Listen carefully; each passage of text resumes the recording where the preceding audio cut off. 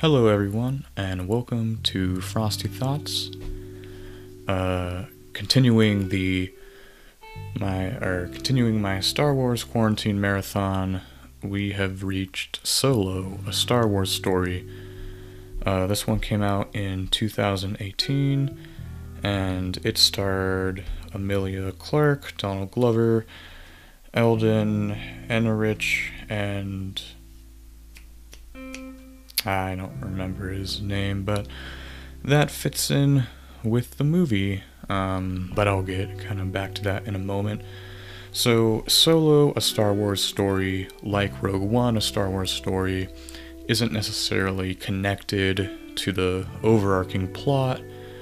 It's just giving us the backstory of one of the characters from the original trilogy, that being Han Solo. And in Solo, a Star Wars story, we see kind of how a lot of the things that he has or acquired over time came to be. We see how he met Lando, how he got the Millennium Falcon, how he met Chewbacca, and yeah. So, getting back to Lando, they cast Donald Glover of Childish Gambino and Community fame as him, and the casting couldn't have been spot on. He just carries the embodiment of Lando. He might even do a better job than Billy Dee Williams. He just does such a good job on it. He carries this suave and coolness to him, kind of in the way everything just, he personifies this amazing, cool character that you want to be. They could not have picked a better person. He always brought a smile to face. He always brought a smile to my face anytime he was on screen. He's just so charming and likable, and he was my favorite character. And it also has some good battle scenes. I couldn't tell you who was fighting in them, but they were shot well. It was some fun action. And so we'll kind of let's get back to kind of why I said I couldn't even remember who's in this movie. Because kind of like my main complaint for Attack of the Clones, this is one of the more forgettable Star Wars movies to me. Now that could be because it's not part of the kind of main story, because it is a spin-off, but in my next episode, which I'll talk about, I actually really enjoyed Rogue One. So maybe my expectations were a bit high when I first saw it, but even after watching it, I think I've seen it 2.5 times, because I popped in while I was playing and caught the last half of it sometime. It's nothing outside of Donald Glover really makes me want to rewatch this movie. I mean, I know I could just go on YouTube and look up Solo young Lando scenes and get all the enjoyment that I got from that movie. First of all, let's kind of talk about the titular character, Han Solo. In the original trilogy, he's of course played by Harrison Ford, and I think a lot of people would agree with me if I said he's a lot of people's favorite part about the original one.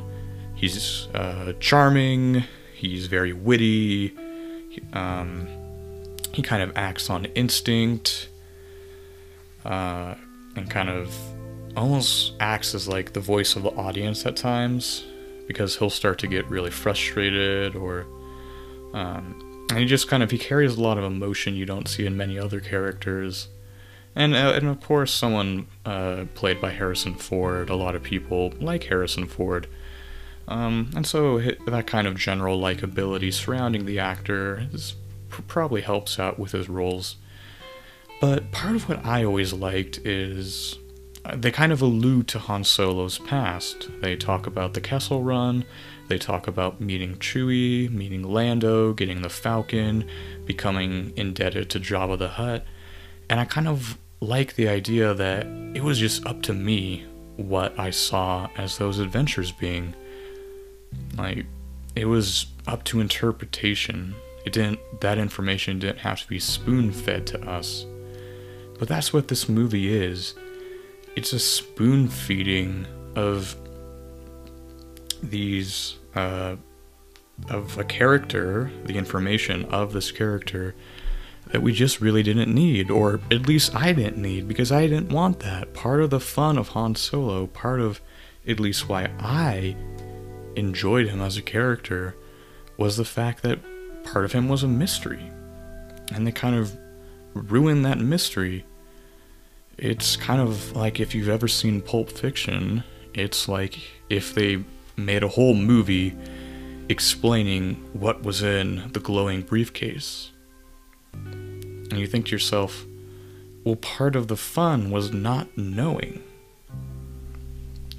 Another thing is that every single little detail about Han Solo, they think they need to include.